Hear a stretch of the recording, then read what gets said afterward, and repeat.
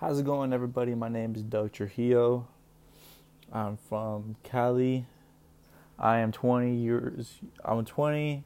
I'm 20 years old. Born October 26, 1999. City, born and raised in Almani.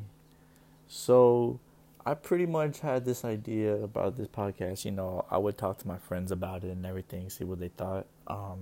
Just talking about R&B and rap. And just different kinds of music and different various artists.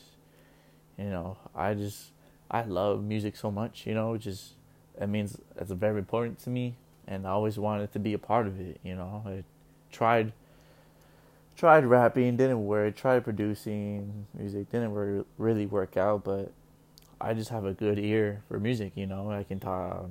I could listen to a lot. I listen to a lot of underground stuff. I can tell what's gonna pop off and what's not.